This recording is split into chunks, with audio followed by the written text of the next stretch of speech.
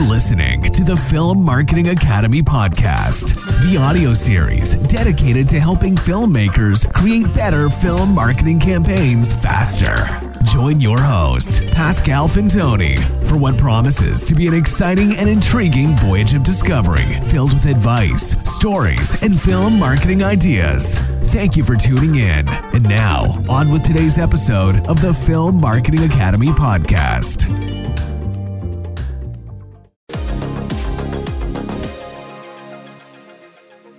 So, Roger, we are talking today about the marketing campaign that supported this movie called Misery, released in 1990 in the US and 91 in the UK.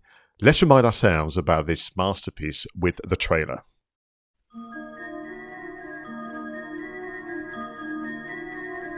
You almost died. You have a compound fracture of the tibia in both legs, and the fibula in the right leg is fractured too. And as soon as the road's open, I'll take you to a hospital. In the meantime, you've got a lot of recovering to do. There is nothing to worry about. You're gonna be just fine. I'm your #1 fan.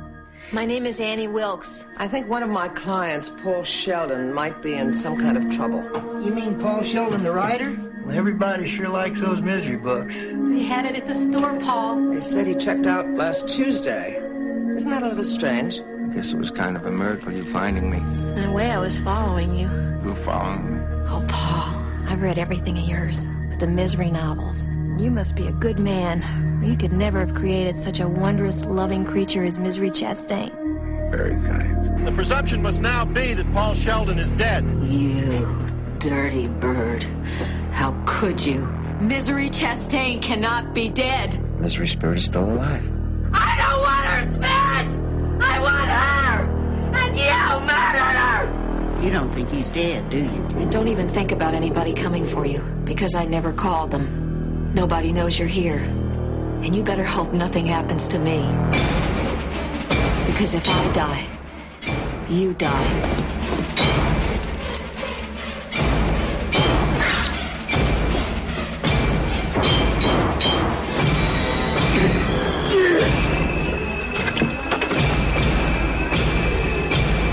I know you've been out. Is this what you're looking for? Eventually, you'll come to accept the idea of being here. Annie, whatever you're thinking about doing, please don't do it. Annie, for God's... Shh, darling. Trust me. God's sake! It's for the best. God, I love you.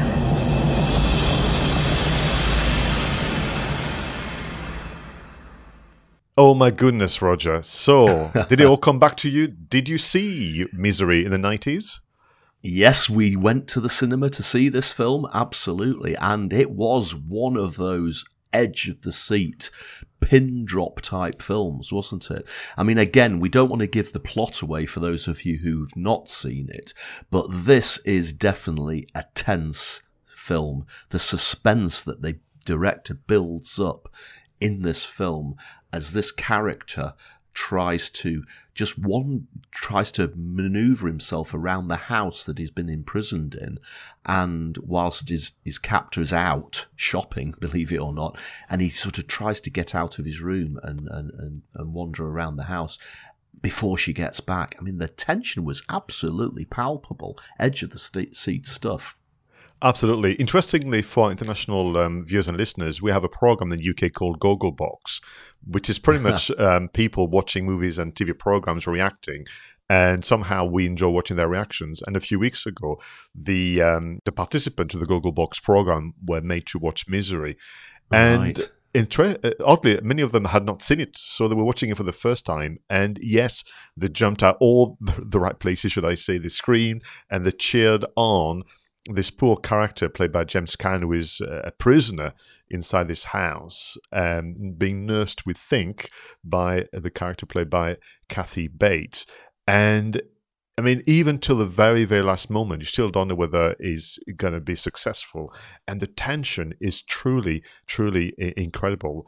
Again, we find ourselves tricky because if we mention any more about this film, we're going to give too many things away for people that have not seen this. But let me tell you, for example, that this film was listed in so many different things. So we had the American Film Institute looking at 100 years of heroes and villains, and the character played by Kathy Bates called Annie was ranked number 17 villain in over things. So, and of course, she won an Academy Award for her performance, which says a lot, doesn't it? It does indeed, yeah. And honestly, such a scary, scary performance, genuinely. And she deserves that 17th ranking, I have to say.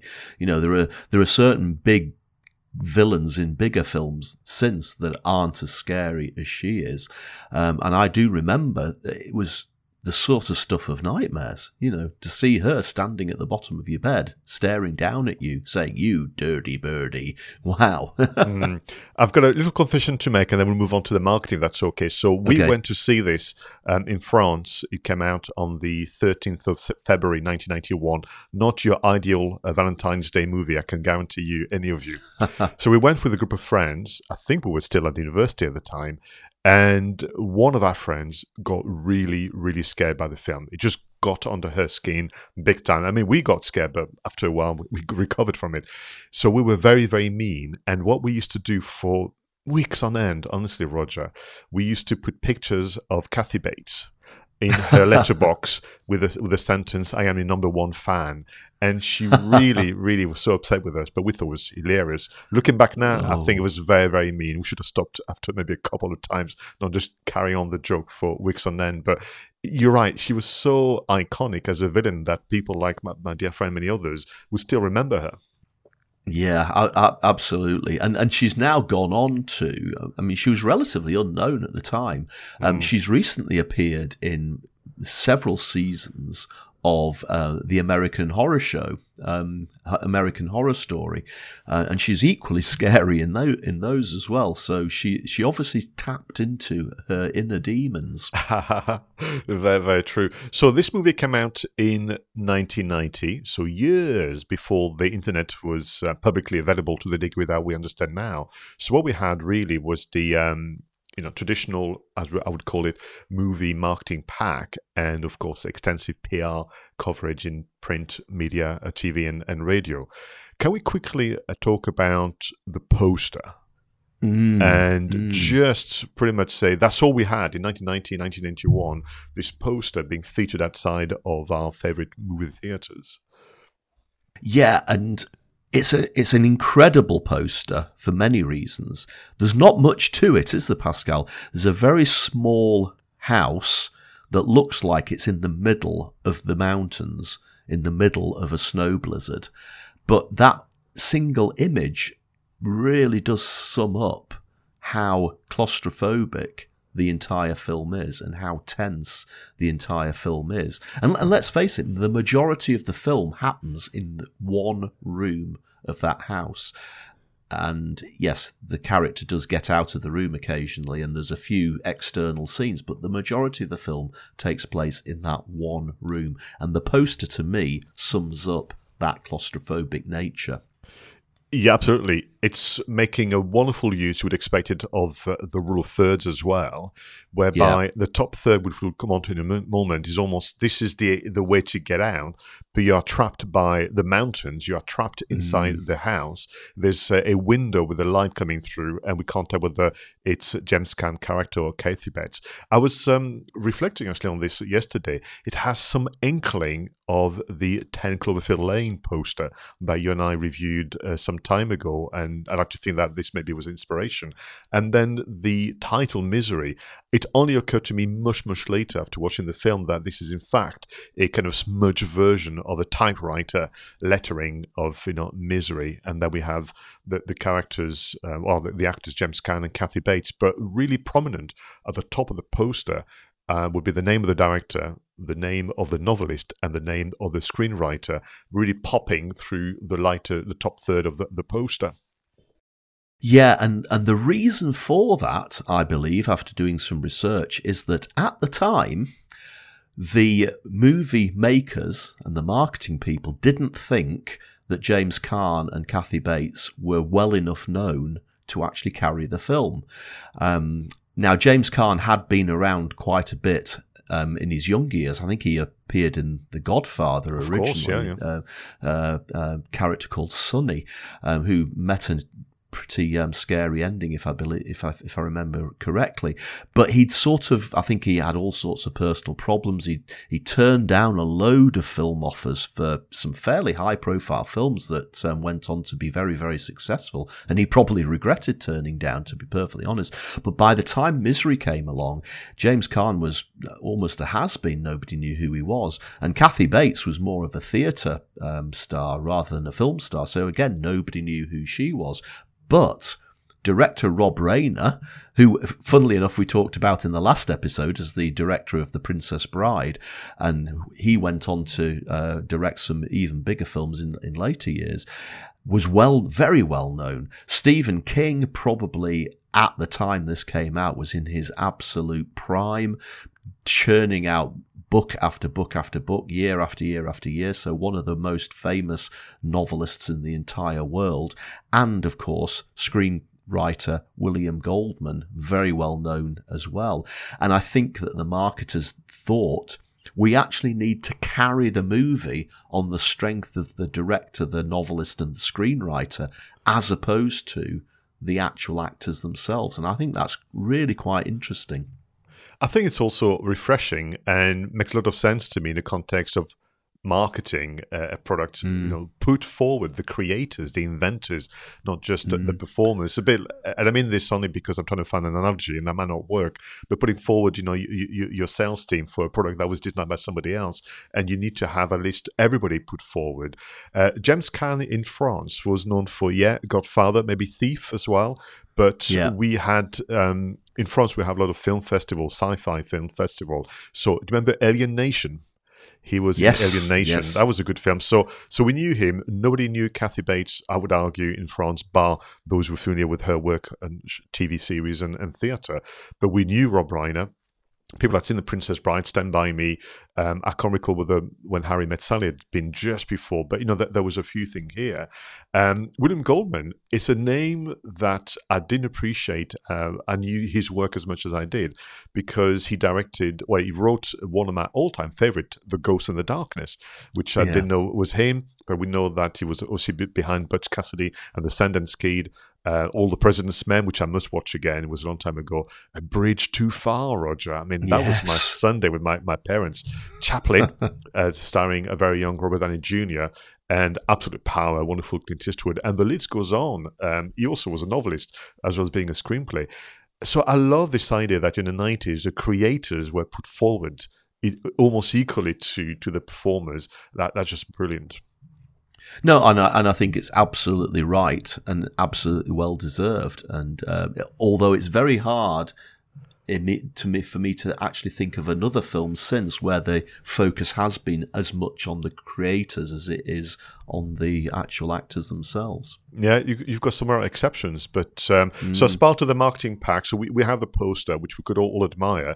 So, and I've spotted on the internet with something I'd forgotten. It's almost like an Easter egg on the poster, very much like in 10 Cloverfield Lane. Some people play with the contrast, manipulated the picture, which means that if you watch online, where there is on normal posters, this dark face of the mountain, almost kind of imprisoning the little house. If you play with the contrast, the word misery appears repeated over and over again on the face of the mountain, the cliff, leading people to say there was a link between Misery and The Shining.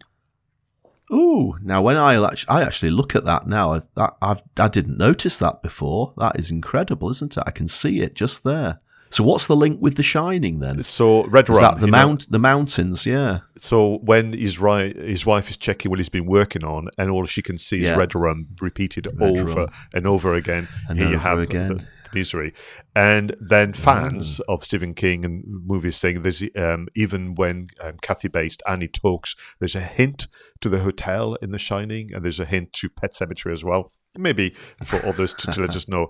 But just to close on the marketing, as part of the marketing pack, you and I are very fond of good straplines. Sometimes they just like an example to follow. And for this film, they went for Paul Sheldon used to write for a living. Now he's writing to stay alive.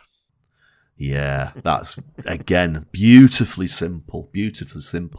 And what did we think of the trailer, Pascal? I mean, again, it's one of those films where they really have to be careful about giving too much away. And I think they just about managed to create a trailer which had an example of the sort of suspense and the tension that the film has, but they don't blow the plot. I think they sort of suggest that one of the scariest moments, the hobbling scene, which that's all I'm going to say about it, the hobbling scene. It's hinted at in the trailer, but not blown. But I think they probably did take it as far as they could do without ruining the plot for people. I would agree. I think it all worked very well, and I would imagine Rob Reiner had a say in that, because all his work is so focused on the people element. In fact, to my knowledge, he's not done any other. Would you say this is a horror film? I don't think he's done another scary film to that degree since. That's not to discredit him. It's just obviously he's such a multi-talented and multifaceted storyteller. But this infamous hobbling scene, which is quite something, was voted the 12th scariest scene by the Bravo TV channel in 2004. That's interesting. Now, here's a piece of information you might not know, Pascal, a pub fact for you. Mm-hmm. Stephen King did actually write a series of books under a pseudonym for quite a while. He wrote books under the pseudonym of Richard Bachman. The Long Walk is one of them, and The Running Man is another one that he wrote under the pseudonym of Richard Bachman. And one of the reasons he wrote under the pseudonym was he wanted to see whether he could write a book under a different name and it would be equally successful, just to prove to himself that it wasn't just now his name selling books.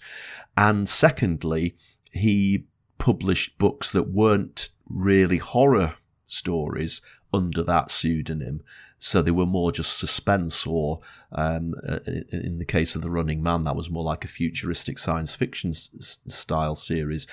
And Misery was going to be a Richard Bachman book, but he got outed before it was published. And when it was published, it then got published under Stephen King's name. And that's probably the reason why it isn't actually a horror film, because it was originally going to be published under his pseudonym. Oh, absolutely. I didn't know that at all, but I bet he's pleased this happened. Because, we started by saying that this may be the finest adaptation of a Stephen King book. So I'm going to ask you the question, just as we close this episode of Two Geeks and Marketing podcast. Is it to you the best one, or is there another one that you favour? It's difficult, Pascal, because, well, let's be honest, there are some absolute clunker versions of Stephen King films out there. Is it better than The Shining? It might be. I do sometimes find The Shining to be a very overlong film. I might put The Shawshank Redemption slightly above this film, but that really isn't a horror film. I think for a suspense movie, undoubtedly, this is the best Stephen King adaptation, I would probably say. Actually, I would agree with you into the suspense. Otherwise, you go into other genres such as sci-fi and horror kind of things. And back to your point, the simplicity of one central venue, the bedroom where James Caan's character is being kept captive, and then the performance of Annie. And maybe it's a lesson for all of us, temptation, and I'll be the first one to fall for that, of overproducing and overcomplicating your storytelling, when in fact, here you have it, And this was the Oscar-winning film for Kathy Bates, but also the only Stephen King adaptation to ever be nominated, let alone winning an Oscar as well. So, yes, superb selection once again for film marketing, Roger. Fantastic. Really enjoyed talking about that one, Pascal. Absolutely. Well, this is the end of the recording for episode 54 of Two Geeks and a Marketing Podcast. Thank you so much for your support. Please leave your comments, suggestions, and more in the usual places. I was Pascal Fintoni, and he was Roger Edwards. Until the next one, go out there and make sure your marketing is done right.